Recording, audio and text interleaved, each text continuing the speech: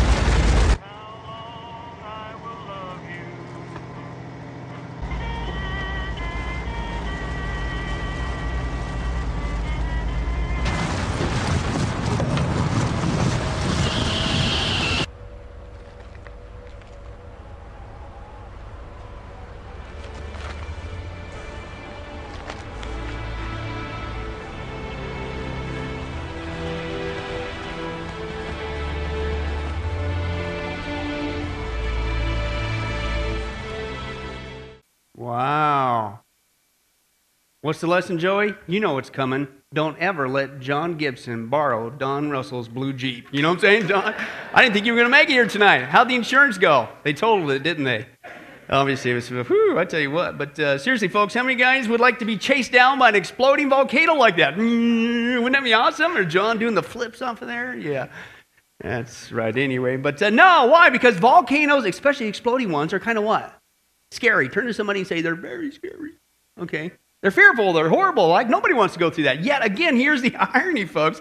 The theme of our study. More people today are more afraid of being burned by a volcano than being cast into an inferno for all eternity. Most people today are more concerned about the dangers of hot lava than the dangers of actually missing out on heaven and going straight into hell. Can you believe that? It's wild. Completely out of balance. Why? Because we've been seeing there is no fear of God before their eyes. Okay, and it's not just corrupting people's here and now, it's corrupting ultimately their hereafter. Okay, and Jesus said, you do need to be afraid. Jesus said that, I didn't. He says, it's not man, it's God. Why? Because God alone has the power to send you straight into heaven. Praise God through the cross of Christ, amen?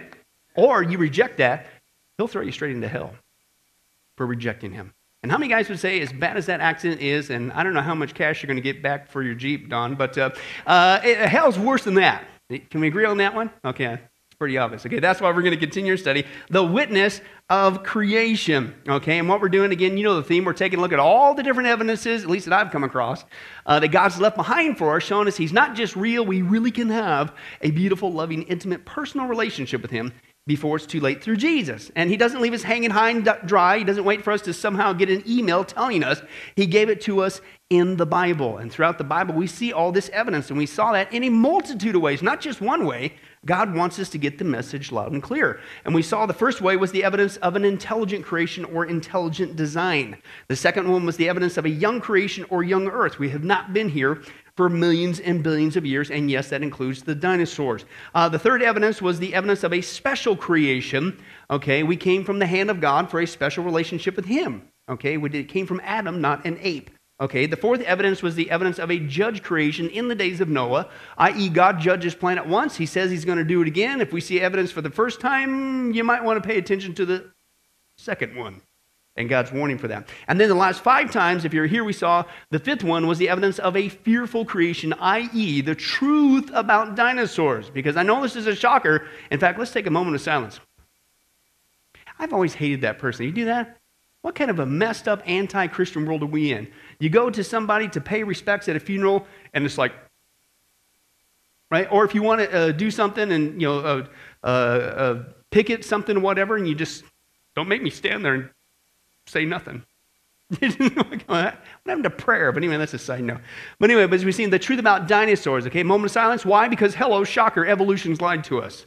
Again, and shocker, even about dinosaurs. And if you hear last time, we saw, to answer the skeptical question, oh yeah, really? Did the dinosaurs really get on the ark and then off the ark with Noah? Yeah, right. Where are they? And that's what we saw last time. We saw that they've been here the whole time. After the flood of Noah, they got off the ark like the other land animals, different kinds, right? It's just mankind called them by a different name, right? Dinosaurs weren't invented until 1841. They called them dragons, okay? And then we saw that the reason why we don't have a big population is because of the things that they went through. We saw this evidence with the biblical proof, the comparison proof, and the historical proof, okay?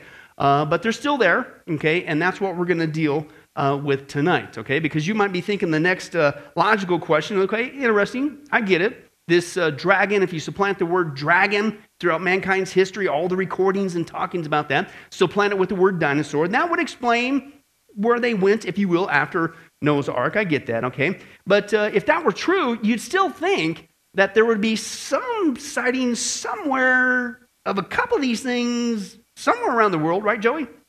Right, well, thank you for asking, Joey. That works well with my notes. Guess what? We do. Listen to this, Joey. Are you ready for this? I know you've been waiting for this one. We have actual eyewitness accounts of people seeing, yes, dinosaurs today.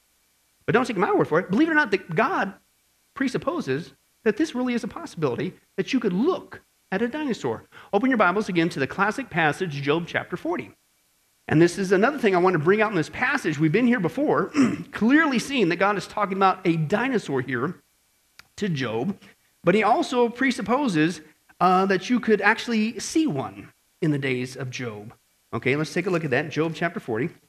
Okay, and if you find Psalms, what do? Hang 11. All right. You're stuck over here in Jeremiah. What do you... Like there. In Job chapter 40. All right, we're going to read verses 1 through 19 and take a look at this passage. Once again, God speaking to Job. And because Job started to kind of crack, if you will, with all the things he was going through. Began to question, wonder what God was up to. Okay, and isn't it so encouraging that we never do that today? It was just Job made that unfortunate mistake. Yeah, let's move on. He's already meddling. All right, let's go. 40 verse 1 says this, the Lord said to Job, will the one who contends with the Almighty correct him? Let him who accuses God answer him. And I love this. Then Job answered the Lord, I'm unworthy. How can I reply to you? I put my hand over my mouth. I spoke once, but I have no answer. Twice, but I'll say no more. You know what that is in Hebrew? I shut up. No, but that's really what it's right? God is calling him on the carpet. That's what he says. Then the Lord spoke to Job out of the storm, and he says, brace yourself like a man. You ever have one of those talks with your dad? When you put it over the line and you knew, oops, I went too far this time. It says, Job, that's what he's going through. Guys, brace yourself like a man. Okay, is what he says. I will question you, God says, and you will answer me. Would you discredit my justice, Job? Would you condemn me to justify yourself? Oh, by the way, do you have an arm like God's? Can your voice thunder like his? Then adorn yourself with glory, Job, and splendor, and clothe yourself in honor and majesty, and unleash the fury of your wrath, Job, and look at every proud man and bring him low. Look at every proud man and humble him, and crush the wicked where they stand, and bury them all in the dust together, shroud their faces in the grave. Then I myself, God says, will admit to you that your own right hand can save you. And then he says this, look at what? Behemoth. Now what's Behemoth? It's a dinosaur. Let's take a look at that proof again. Which God says, I made, what's that phrase there?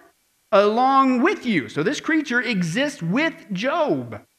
Okay? Along with you, which feeds on grass like an ox. What strength he has in his loins. What power in the muscles of his belly. His tail sways like a cedar. As we saw before, what's a cedar?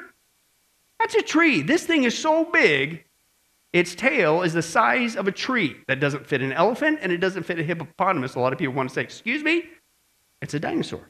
His tail sways like a cedar. The sinews of his thighs are close-knit. His bones are tubes of bronze. His limbs are like rods of iron. He ranks first among the works of God, yet his maker can approach him with his sword. Okay? So if you recall last time we were here, at the beginning of our study, we saw that God is using this creature, okay, called Behemoth, to teach Job a lesson on fear.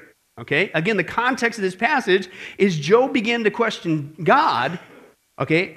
If you will, acting like, God, you don't even know what you're doing. I can't believe, right? And again, we don't do that. So God begins to question Job. And specifically, okay, about this fearsome, awesome, his chiefest first works, a creature called Behemoth, to remind Job the object lesson. Job, listen, you know this creature. Look at it. You know exactly what I'm talking about. Look at this ginormous, big, giant animal called Behemoth. And if you have a natural, rightful fear of that thing, and you keep your mouth shut and run, and you don't sit there and that thing go, then Job, why are you doing that to me? I'm the one that made that creature and the universe and the stars and everything else, okay? So God is using this creature, again, in the context, to teach Job a healthy lesson of fear. Now, again, I'll belabor the point. As a Christian, as a person who is redeemed, it's not a judicial fear. It's not like you're afraid of losing your salvation, that you're going to go to hell now because you got out of line or you sinned. Anybody glad that's not true? Okay? Yeah, no, it's a disciplinary fear that you can get a spanking from God, and that should be some healthy fear for you, okay? But secondly, notice again the creature here, as we saw based on the scripture, is clearly talking about a dinosaur, right? And I don't want to go into that too deep. We've already been there on a whole study on that. Okay, tail, cedar, tree, big thing. Okay, it's a dinosaur, okay? And as we saw, it's probably something on the order of a brachiosaurus. Big, huge, massive dinosaur, okay? Now, the point I'm bringing this up this time is notice what else God is saying to Job about this dinosaur, this behemoth. He says the word there. He doesn't just say behemoth. He says Job to specifically look at him. Now stop and think about how many times we've ever, as Christians, we've read through this passage and we, number one, skipped over the fact that, yep, there's a dinosaur, one dinosaur mentioned in the Bible. We skip over that. Second, even if we get the issue that there's a dinosaur mentioned here in the Bible in this passage, okay, we skip over the fact what God just said. God said to Job, look at Behemoth. Look at this dinosaur, okay? Now the question is, why in the world would God say to Job, look at this dinosaur if dinosaurs went extinct millions and millions of years ago, right? Why would God say, Job, look at this behemoth, this dinosaur, unless, of course, there was a dinosaur around, specifically a behemoth, to look at in the first place, right? God didn't say, hey, Job, think about behemoth. He didn't say, hey, Job, you need to go out and discover a behemoth. Job, I tell you what, would you hurry up and go down to the public library, get a children's book on these things called dinosaurs, okay, and open up the first page so you can get a little caricature going and read millions of years ago so you can understand my object lesson. He didn't say that. He didn't say, Job, go out there, grab a shovel, start digging in the ground, and hopefully you can find enough giant bones of these weird creatures that nobody's ever seen so you can get one. He didn't say that. It's been right there the whole time in the text, and how many times have we buzzed right by it? He said, look at Behemoth, this dinosaur, that, and he backs it up, that I made along with you, right? Go look at the thing. I didn't just make it with you. Go look at it. You know exactly what I'm talking about, right? So right here in the Bible clearly teaches that once again, dinosaurs were not only still alive with Noah, but apparently, according to the Bible, in this passage right here, they're still alive after Noah for people like Job to look at them. Right? Do you get my point there? Now, here's the unfortunate truth. Even though this is clear, it's right here in the scripture, once again, evolution has brainwashed people, including, unfortunately, Christians in the church, and thinking that, oh, no, this can't be true. And I think that's why people brush right over this. And they go, oh, it's impossible because they died out millions of years ago. They never coexisted with men. That's a lie. Okay? And so tonight, I want to show you that, folks, dinosaurs are still alive.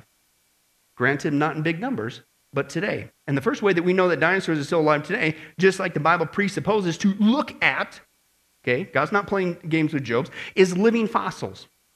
Living fossils.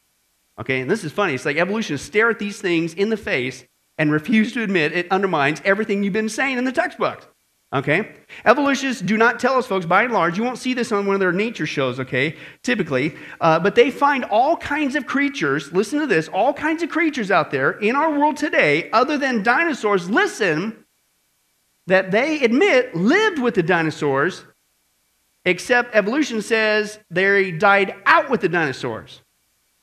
And they find them all over the place. We're going to see just a few of them tonight. But the problem is, they're still alive today. So if you find creatures that live with dinosaurs and they even admit it, and they're still alive today, is it really out of bounds to think that maybe there's still some actual dinosaurs left today? I don't think so, but let's take a look at some of these living fossils, is what they call them. And oh, by the way, just because you call them living fossils, does that help your theory out? No, that's what they do. They just relabel stuff. But let's take a look. This is one of the biggest examples, okay? The coelacanth, okay? How many guys are going to name your next cat that? Don, you going to name your new Jeep that?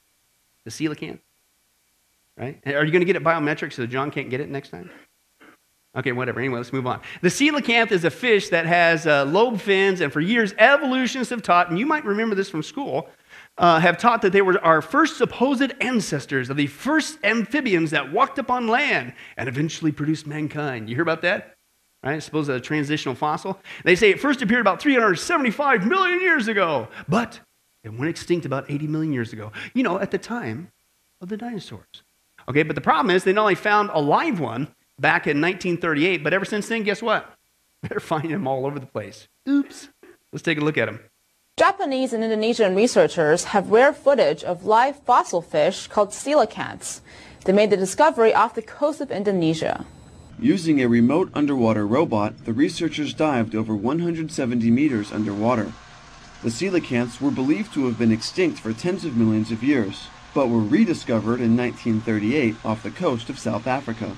They have also been spotted by divers and from underwater vehicles off the Comoros Islands, Indonesia, and South Africa, but sightings were rare until now, and much about the fish still remains a mystery. The Indonesian coelacanth is believed to be a different species from its African cousins. This is the second live video footage ever gathered of the Indonesian version of this prehistoric fish. Prehistoric? That's another illusion, isn't it? But according to your definition, what you guys are seeing in that still footage, that's something that lived, they say, with dinosaurs. But I thought they went extinct. So why do we still have these guys around? And you laugh at the idea that there might be some dinosaurs around. Very interesting. So much for being extinct. But here's the point. If this fish supposedly lived at the time of dinosaurs and is still alive today, is it crazy to think, maybe a handful, granted not a bunch, that there might still be some dinosaurs alive today? I don't think so. I don't think it's within the realm of reason. But that's not all. They not only have, there's many discoveries of these fish, and that they now know what the creature was like and how it behaved. Now, this is important because they still use this as supposed evidence for evolution. Okay? And shocker, what they now know, they're finding so many of these coelacanth, they've studied them. And they now know that what they see of their behavior and their body parts that we were told in the textbooks with all these nifty drawings was wrong. Okay? Completely wrong. Like this video shows. One of the most important of these alleged transitional forms was the fossil of a fish called a coelacanth.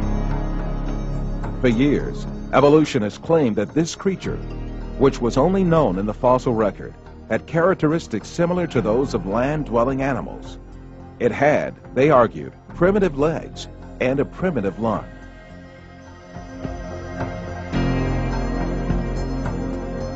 These evolutionists' claims about the coelacanth were advanced as a scientific fact, and imaginary drawings picturing the animal crawling onto land from water made their way even to textbooks. It came as a great shock to evolutionists when a living example of the supposedly extinct coelacanth was caught in the Indian Ocean in 1938. It was then seen that the fish was no different from the fish of our day. Contrary to the claims of evolutionists, coelacanths had neither legs nor primitive lungs. What was worse, the coelacanth, supposedly a creature readying itself to make the leap from sea to land, was in reality a fish that lived only in the deep waters of the oceans, never approaching to within 180 meters of the surface. Well, so much for evolving into something. Never even went close to the land, let alone have all those other features, supposedly. Wouldn't it be great if they would have a new show on the History Channel? Another Live from Evolution, brought to you by Kellogg's, makers of fine breakfast cereal. Tonight's episode is once again line number 5322, the coelacanth. We got it wrong, but hey, we're intellectually honest and we're going to make it right. And they still use this for proof for evolution. Completely bankrupt, all right? How about supposed extinct, not just fish, but flowers? Okay, according to evolutionists, flowering plants like, who wants to say that word besides not me? You can read the TP plant. Okay, burst onto the evolutionary scene, according to them, about 100 million years ago and became the dominant group of plants on the earth. Okay, is what they say. In fact, Charles Darwin said their sudden appearance was an abominable mystery. The problem is their sudden reappearance, reappearance is causing even more abominable problems for evolution, that is. You see, evolution said these flowers had long since gone extinct. But the problem is they've actually been rediscovered on top of a remote ridge in Madagascar. What? Okay. How about sharks? How many guys hate it when you find that in your bathtub? I tell you what, Joe, I just can't take it anymore. How many of those you... The water here in Vegas is weird. 3 times it happened to you too? Yeah, I know. Okay. Anyway, hey, but seriously, not only the rediscovery of the mega mouth shark, Jeanette, how would you like to catch that your next trip? No? Yeah, you. You only catch that? Yeah, it tastes like chicken, I guess. Anyway, yeah, so throw it back in the water, therefore. All right, the megamouth shark, okay, because again, that was supposed to be gone, but now they got him. They find him now, the megamouth. All right, caused a big stir, but the rediscovery of another shark, this one's called the frill shark, I'm going to show you in a second, and existed again in the time of dinosaurs. But again, supposedly gone extinct. They disappeared with the dinosaurs. Well, guess what? They still find him today. Let's take a look at this creepy critter on film. This is wild. It sure ain't pretty, and if you weren't expecting it to swim across your sightline, it's just a little bit frightening looking too. Yes, it's wrinkly, yes, it's long, and yes, it looks a little grey around the gills. But this is one of the rarest things ever to come from the bottom of the sea. It's a prehistoric shark, which has been discovered alive in the ocean off the coast of Japan. The 1.6 metre long eel-like creature's no new kid on the block though, as marine expert Mitsuri Sato explains. We found remains of these frill sharks in the Earth's layer that are 80 million years old, so this truly is a living fossil. Little's known about the frill sharks' lives, but it is understood that they live off squid, fish and other sharks. Their usual habitat's about 600 metres below sea level, and the corpses are often found in fishermen's nets, but rarely are they seen alive, let alone caught on camera. With her forked teeth, dead-looking eyes and sandpaper-like skin, she's perhaps not the most beautiful species in the world, but she is indeed a truly wonderful sight to behold. Oh, wait a second. Behold, look at a dinosaur, Job. You know what you're looking at?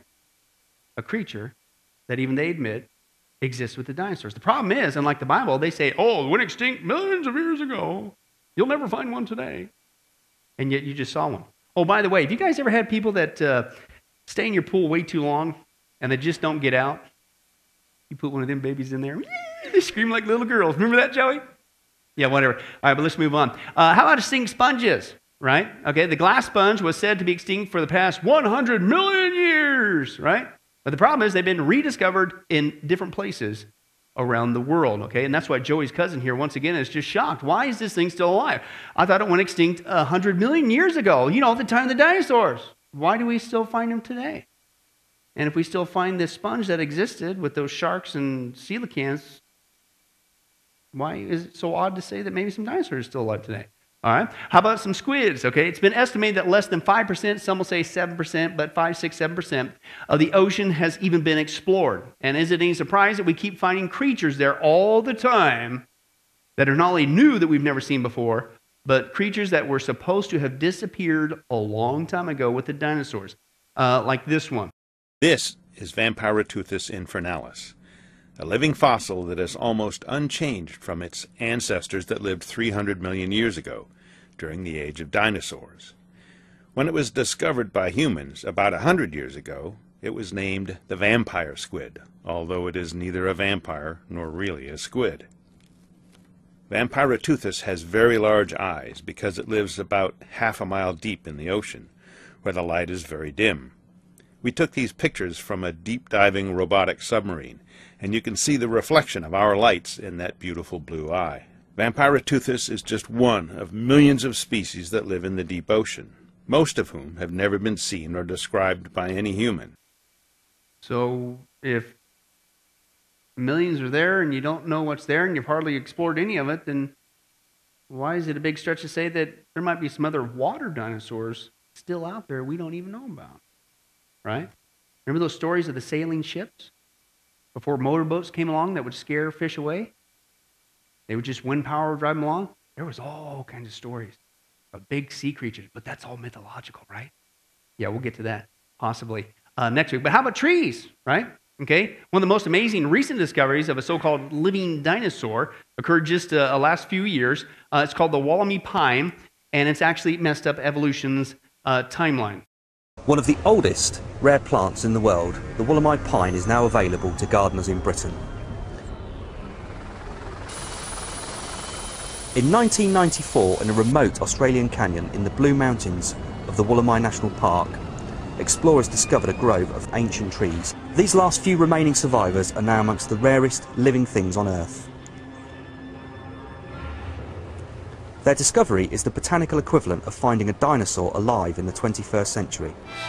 It's been missing, presumed dead, for at least 65 million years. Now to the botanical equivalent of a pet dinosaur, the discovery of the Wollemi pine, a plant from Jurassic times believed to be extinct. This is the botanical find of the century. A collection of prehistoric pine trees has gone up for auction, with collectors paying big for a piece of living history. Nature lovers finally had the chance today to create their own Jurassic Park with the auction of the first trees grown from cuttings of the world-famous Wollemi pine. An auction of some of the rarest plants in the world has raised more than $1 million to help preserve the trees in the wild.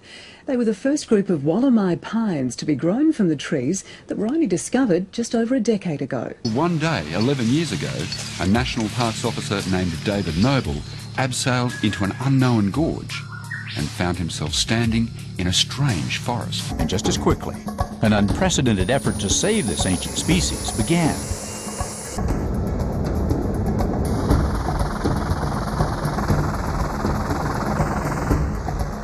Why? Because there are only 100 of these trees that are known to exist in the wild. And they're real hard to get to. The first cuttings had to be pulled from the tree in midair. Even now, getting to the trees takes some major maneuvering. These trees have distinctive bark. It looks like bubbling chocolate. They can grow over 100 feet tall, and some of the older trees might be more than 1,000 years old. Their existence has made quite a splash. Even the famous English naturalist Sir David Attenborough has gotten involved with the conservation effort. It's always very exciting when you see a real hangover from the day of the dinosaurs. I mean, there are other trees around that were alive alongside dinosaurs, but this is a new one that no one ever believed existed. Making them widely available to the world helps keep those original 100 safe and ensures the survival of this ancient species. Think of it as having a dinosaur in your own backyard. A dinosaur in your own backyard. You know, they stare at the evidence and they still don't get it. I don't know, but put it all together. I think it's pretty. If I can look, behold, at a coelacanth today that existed with the dinosaurs, if I could look at a glass sponge today, or a frill shark, or any of those other fish, or the squid, if I could look and actually go get saplings and actually grow it in my backyard, a Wollemi pine that existed with the dinosaurs today, why am I surprised when God says in the Bible, hey, Job, would you go look at a behemoth and a dinosaur? And if you're scared of this critter, and rightly so, why aren't you scared of me? Okay? Is it really without the realm of possibility that there still could be some alive today? Find all kinds of creatures that were with them alive today. I don't think it's that much of a stretch. The second way that we know dinosaurs are still alive today, granted not a bunch, but I still think there are some, and that is not just living fossils, but actual living dinosaurs. Okay, now we're getting more specific. Because you might be thinking, okay, yeah, these living fossils once again prove evolution gets it wrong.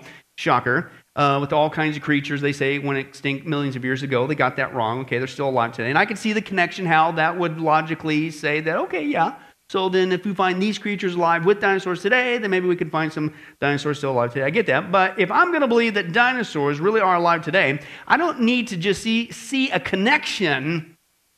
I want to see a real one. Anybody? Okay, I know Joey. Joey, I knew your hand would go up, okay? And fortunately, God's here to help us out. But before we look at that, Joey. Okay, eyewitness accounts of people seeing dinosaurs still alive today, yes, in the water and on land. Not just legends, not a logical inference from living fossils, okay? Eyewitness accounts. Let's remind ourselves why it's not logical that we would see a superabundance of these accounts, okay? I still think there are some, and I think some are legitimate. But let's remind ourselves why there isn't a superabundance amount. Now, the first reason why is because of the population factor. And this is what we already saw before. Okay, the population of dinosaurs was seriously declined after the flood, okay, because of the post-flood arrangement of the earth, okay, and what happened to the planet after that. It was not very conducive for the dinosaurs, okay? They went through a climate change and a food change and all kinds of stuff. The giantism that produced them wasn't there before. Air pressure wasn't the same before, so not all of them made it out there. But again, as we saw, probably one of the biggest culprits as to why we don't have a huge population to look at today was because mankind was knocking them off. But again, they called them dragons, because dinosaurs wasn't invented. So we're not going to see a whole bunch of them today. I still think you can see some. Some people have, but not a superabundance because they don't have the population like they used to. Okay. The second reason why I don't think we're going to see a superabundance of them today is because what I call the hiding factor. Okay. The hiding factor, not just the population factor, the hiding factor. Now, as we just saw in the other section there, less than 5%, again, some would say 6 or 7%, but what are a small, tiny portion of the ocean has even been explored. And by the way, just because you explore one area of the ocean, that doesn't mean nothing ever comes back around that you didn't see the first time. Hello? But even if you just want to say, okay, we've mapped 5, 6, 7% of the ocean, blah, blah, blah, that's 95% that you have no clue what's out there. Right? Now, my point is, there could be all kinds of dinosaurs out there that we don't even know about. Right? And that's what one guy, he gives this kind of logical inference. He says the world's oceans cover about 2/3 of our planet. The average depth, listen to this, is 10,000 feet. 10,000, that's the average, 10,000 feet. Okay, more than twice that of Grand Canyon. At their deepest, 7 miles in the ocean, 7 miles down. Mount Everest would be completely hidden in that area there. There is plenty enough room in these vast depths for animals still unknown to modern science to be discovered as still living specimens. It's not just 95% of the ocean. The ocean's deep. There's a lot that can go on there that we have no clue. So is it out of the realm of possibility that we couldn't find some? But again, since we have hardly even touched the surface, and oh, by the way, even the land, we've mapped. No, we haven't mapped the whole earth. And again, just because you went to a portion of the earth, does that mean that something wasn't hiding in the bush that you missed? Right? So we probably don't have a superabundance because the population's down, but there's tons of places on this planet that we've never been that they could be hiding, but they're nonetheless real. The third one I think that's keeping it under the lid is what I call the crazy factor. Okay, the crazy factor, and I think this is logic. Okay, logical. Evolution's got people brainwashed into thinking that dinosaurs, everybody knows, kids. I mean, don't you remember from reading from Wee High? First page in the book, millions of years ago, but they died out. Everybody knows that dinosaurs died out. Okay, so even if a person actually did see a dinosaur, they're kind of afraid to admit it, right? Because you announced that you saw an actual dinosaur, what's the first thing that people are going to say to you? Did you eat chicken? That's what I would say. But no, are you crazy? Are you a wacko? Okay, right? Because everybody knows that those things aren't alive. You would be the laughing stock of the whole community, of the workplace, of your neighborhood, of your family, right? If you said you saw a dinosaur, even though you did, there's that pressure that you're some sort of a crazy, wacky person.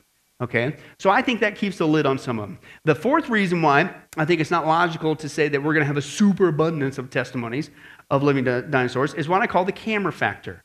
Okay, the camera factor.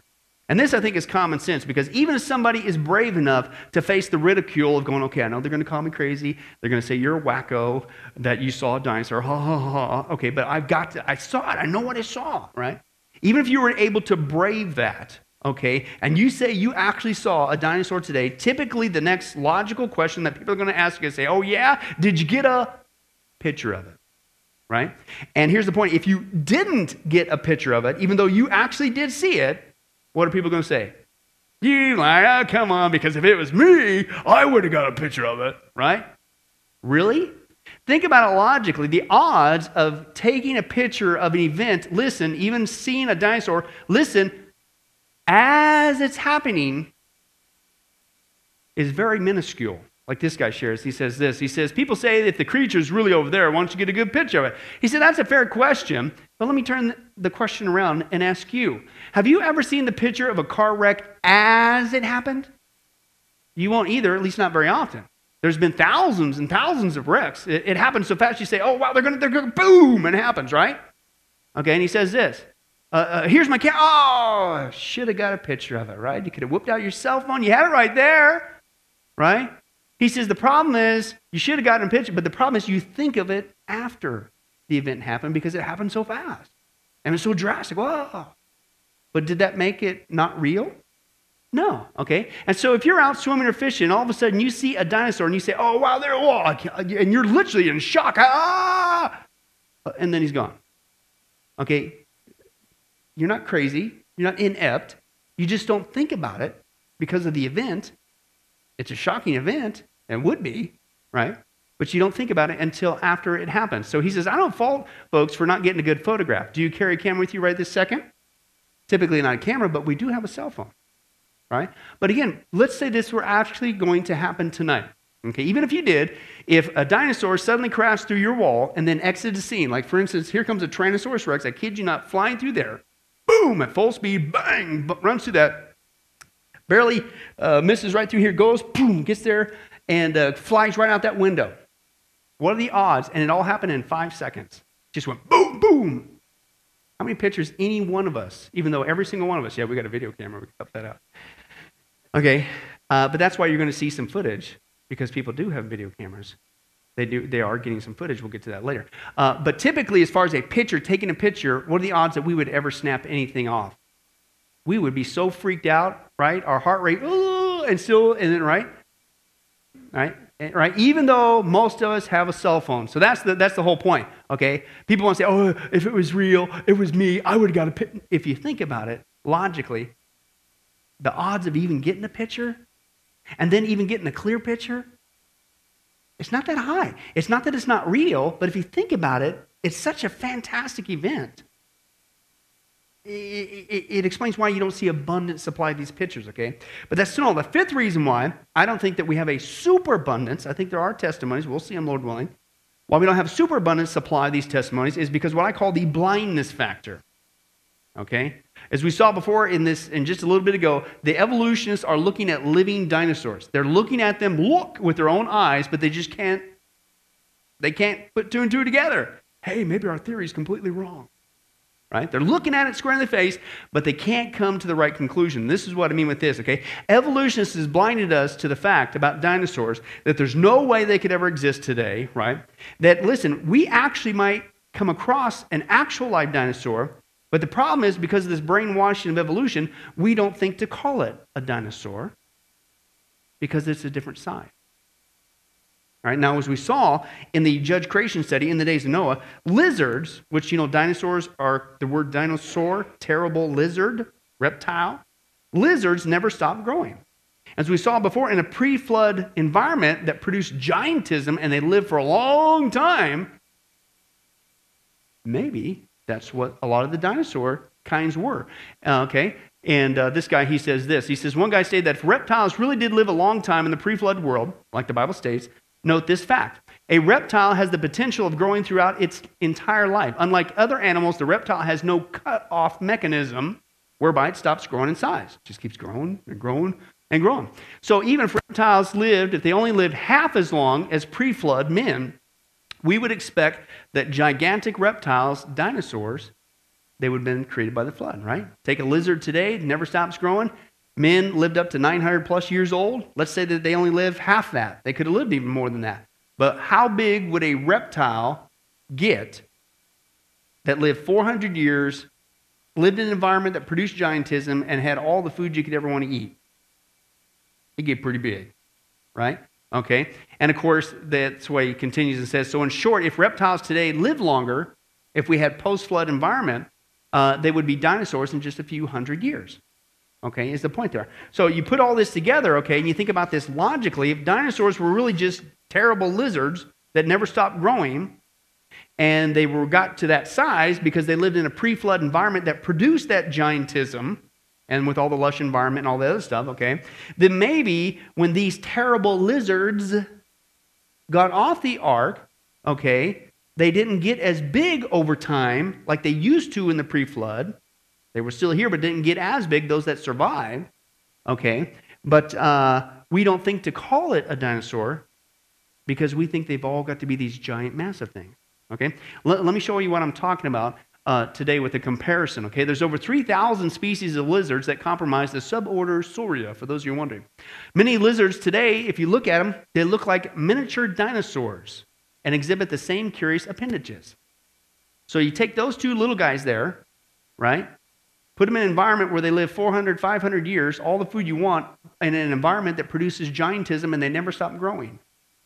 I wonder what they would look like after that time frame, okay? Various modern lizards also have armor, like the dinosaurs did, frills, spikes, horns, just like the Triceratops, Ankylosaur, and the Stegosaurus, right? What would they look like? What would that top one look like? 400 years, all the food you could eat, in an environment that produced giantism. What about that one on the bottom? I'll give you an even better example. Some chameleons, for example, have 3 prominent horns, while other lizards have overlapping scaled armor. Wonder how big that 3-horned chameleon would get. After 400 years, all the food you could eat never stops growing in an environment that produces giantism. But you never think of calling that thing a dinosaur, do you? Because today they don't get as big. So maybe you're looking at one, the reason why you don't hear these testimonies, but you don't think to call it one, because you've been brainwashed to think that it's impossible. I love this example. This is called the Molech horridus, or the thorny devil lizard. It's so well armored from head to tail, it's seldom challenged by predators. Now listen, that's the lizard up top. That's the dinosaur remains down at the bottom. So let's take this small, terrible lizard that we see today, put it back into an environment where it could live 400 years, have all the food you want to eat, in an environment that produced giantism. How big would it get? What would it look like, I wonder, after 400 years? Looks almost exactly the same, doesn't it? But see, we don't think of calling that one in the top a dinosaur because it's small, even though we're looking at it square directly at it. Okay, put these terrible lizards in the pre-flood atmosphere that produced giantism, and they would be dinosaurs in just a few hundred years. In fact, some of these lizards, even today, they do get pretty close. One of them is like the Komodo dragon. Okay, and even in our post-flood atmosphere, they still do get pretty big, like this video shows. Let's take a look. Dragons are more than mystical creatures of fantasy and lore. They are, in fact, very real and very deadly. Meet the Komodo dragon, the largest living lizard in the world, and certainly one of the deadliest. This powerful reptile dominates the dry volcanic islands of central Indonesia, including its namesake, the island of Komodo. Growing over 10 feet in length and 350 pounds, they hunt deer, pigs, wild horses, water buffalo, anything and everything they can overpower. Rather than stalking, it lies in wait for its victims in tall grass, unmoving and unnoticed. And then it strikes, moving with lightning speed, attacking with brutal efficiency. A Komodo depends on its powerful sense of smell for hunting. Darting its long forked tongue out to capture airborne scent molecules, it can smell the aroma of meat as far as 2.5 miles away. If the victim is large, the reptile tackles the legs first to knock down its prey. It then rips at the belly, with the target quickly bleeding to death. The Komodo's powerful jaw has over 60 teeth, up to an inch long. With serrated, jagged edges like those on a circular saw, they tear through flesh, teeth, claws, hooves, and bones. The Komodo devours everything. Virtually nothing is left. If the crushing bite of the Komodo doesn't kill, its poison soon will. The mouth of the Komodo contains over 50 strains of virulent bacteria. A single bite will cause blood poisoning. The victim will be dead within the week. These mighty predators have been known to down adult water buffaloes weighing more than 1,300 pounds. Even other Komodos aren't safe from their violence.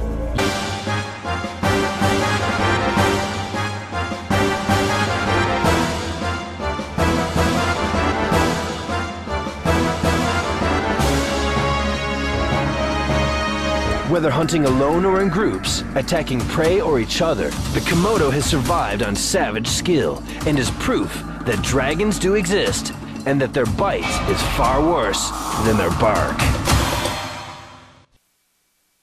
Oh, they still, what do they call them today? Even today?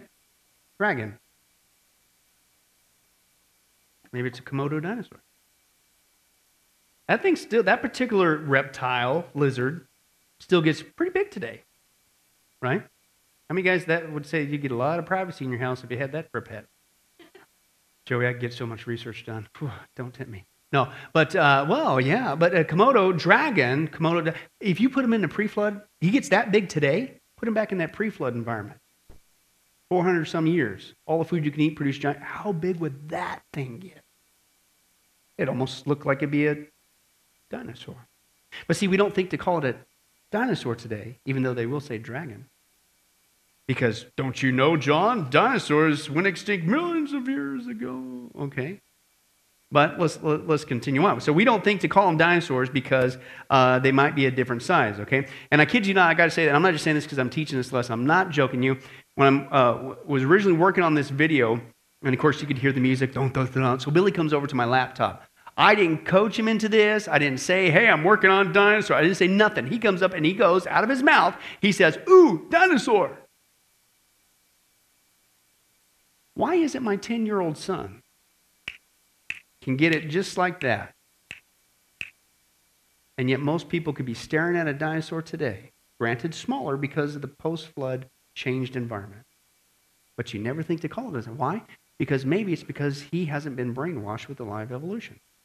Right? You get the scales off, it makes perfect sense, and of course agrees with the Bible. But speaking of blindness caused by evolution, we not only don't think to call a smaller version of a dinosaur, so that's why you don't have these giant reports, okay?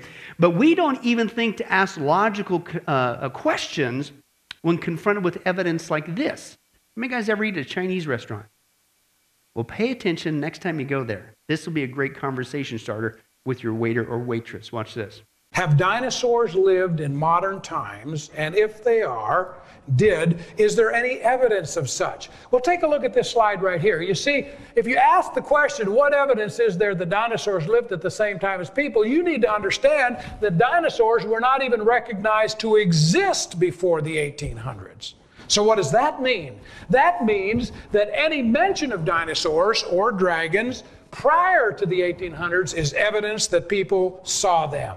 Now, are there any such evidence? Yes, there is. For instance, how many of you have been to a Chinese restaurant? Quite a few of you, okay? When you sit down at the Chinese restaurant, right in front of you, what do you see? You see a placemat, right? What you see, it's a Chinese version of the zodiac. You see the year of the sheep, the year of the horse, the year of the snake, the year of the dragon. Here's a question. Why would the Chinese put 11 real animals and 1 mythical animal on their zodiac? See, I don't think it was mythical at all. I think they lived with them. Interesting. That does make a lot of sense. All the animals on there are real animals today. But nope, this one that we see, the dragon, nope, that's not real. Maybe it was real, but they came up with their zodiac before 1841 when the word dinosaur was invented by Sir Richard Owens, and it was real just like the other 11.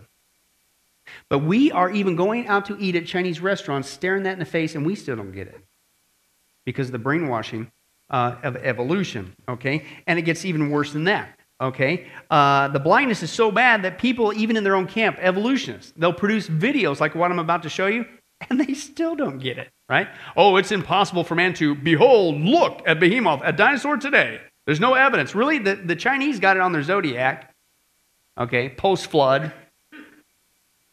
There were so many dinosaurs after the flood at one point, they drew maps. They drew maps to tell you where they were to look out for them. They even admitted it. Watch this. Hereford Cathedral, deep in the English countryside, has an ancient map that's a dragon hunter's dream. This is Mappa Mundi, an incredible medieval map, painted on an animal skin. You know, for being so old, it's still, a lot of features are very familiar. There's the Nile River here, the Ganges River up there, Jerusalem right in the center here. The United Kingdom is way down here. The Red Sea and Ceylon are up in that corner there. So it's a pretty far out map. But to me, the most evocative part of it are the creatures, the animals.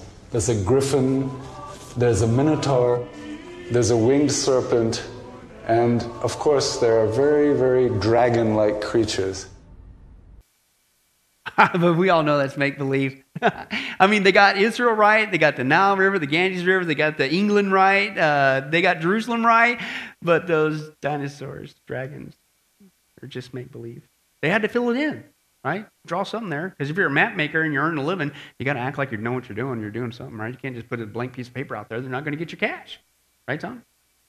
Or could it be the reason why they got Israel right and the Ganges River's right and the Nile River right and all those other ones right is because they also got the other ones right? They saw so many after the flood that they still have maps today telling you, here's where this one is, here's where these group are over here. You might want to watch out. Okay? So, again, we could be staring at evidence of dinosaurs still alive today, but because of evolution's brainwashing, we don't think to even mention it or even think about it. Okay?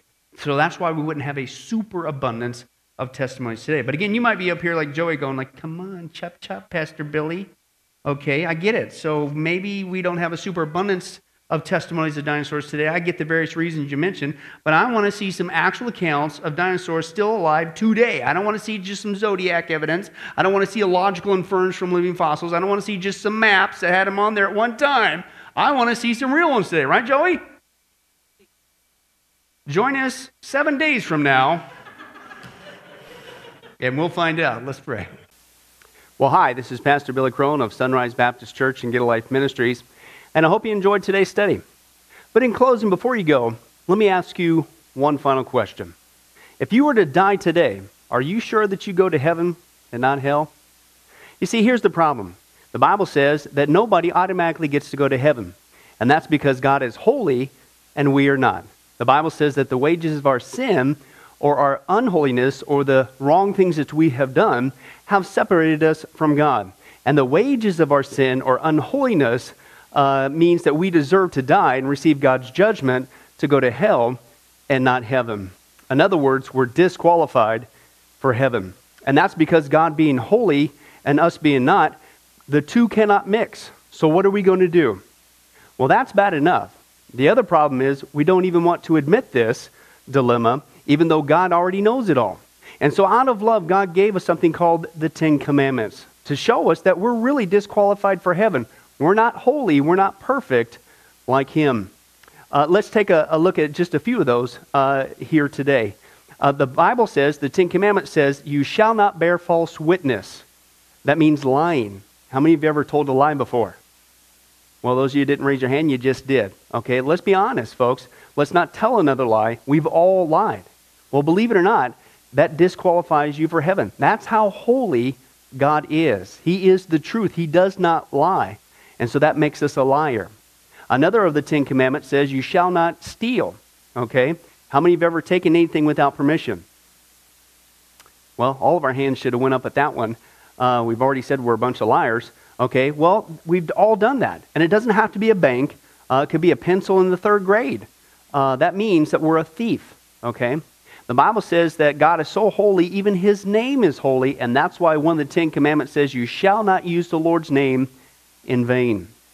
Hey, folks, isn't it ironic how now the blessed name of Jesus Christ, the Bible says there's no other name under heaven by which men might be saved, Jesus Christ, has now become a cuss word? Folks, the Bible says that's the sin of blasphemy. Okay? And folks, let's be honest, we've used God's name in vain before. The Bible also says in the Ten Commandments, you shall not commit adultery.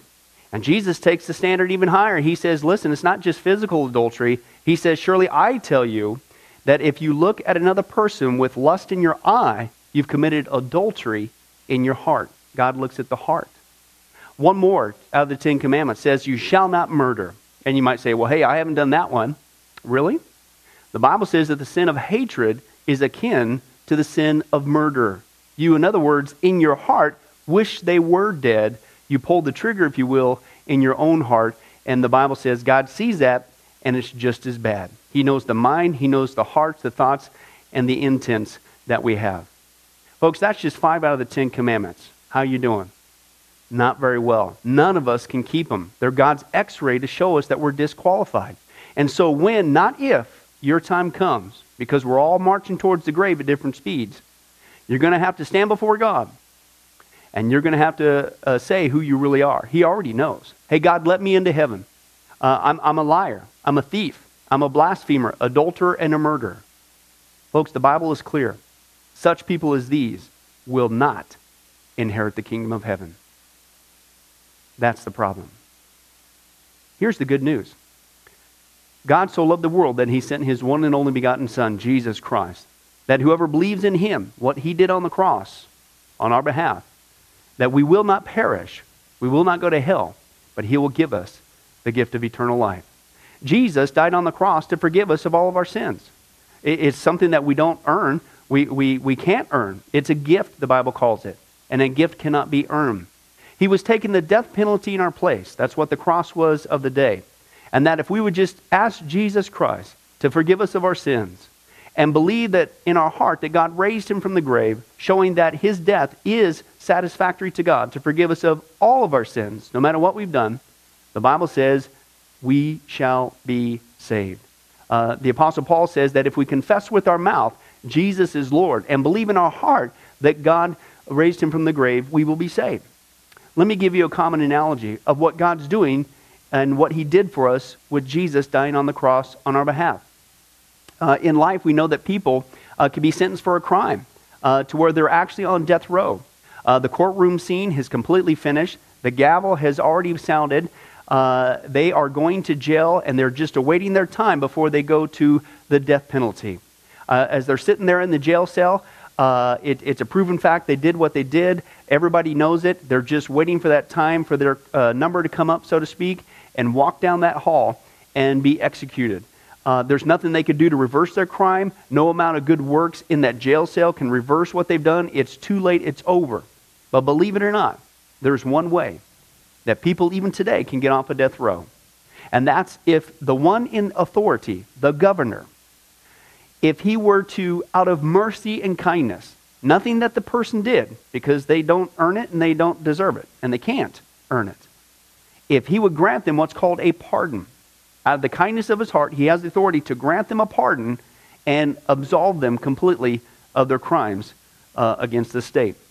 And did you know that there's actually been people that this has happened to, that the governor, out of mercy, has granted them a pardon as a gift, and they've gone down to the jail cell and handed that person, extended it through the bars, here, I'm granting you a pardon. If you would just receive it, you can go free right now. And did you know that there's actually been people who've said, no, I don't want your pardon. And so what happened is of their own doing, even though they had a way out, they still had to go to the death penalty. Folks, can I tell you something? That's what God did for us with Jesus dying on the cross. He sent His Son to take the death penalty in our place. God, has the authority to grant us through Jesus a complete pardon. And every day that you're still alive, God is extending to you spiritually this pardon. But a pardon does you no good unless you reach out and receive it by faith. Won't you do that today? Won't you call upon the name of Jesus Christ? Ask Him to forgive you of all of your sins, to trust in His work on the cross, to pardon us from all of our crimes, our sins against God. God loves you. He wants a relationship with you. But there's only one way to heaven. It's Jesus. There's only one way to get off a death row. It's through the cross of Jesus Christ. Won't you do that right now? Well, this has been Pastor Billy Crone of Sunrise Baptist Church and Get a Life Ministries. And if there's anything that we can do for you, please don't hesitate to contact us. Our number, our information will come up here on the screen shortly. And if there's anything we could do for you, please don't hesitate to let us know. Thank you for joining us. And remember, I hope to see you in heaven. God bless. Thank you for watching this presentation from Sunrise Baptist Church. If you would like to send us a letter or any other kind of postage, you can reach us at 1780 Betty Lane, Las Vegas, Nevada, 89156. For more information, you can give us a call at 702-452-8599 or email us at bcrone@getalifemedia.com, or you can visit our website at www.getalifemedia.com. Billy Crone and this ministry can also be found on Facebook and Twitter. Join us for services at www.sunriselv.com.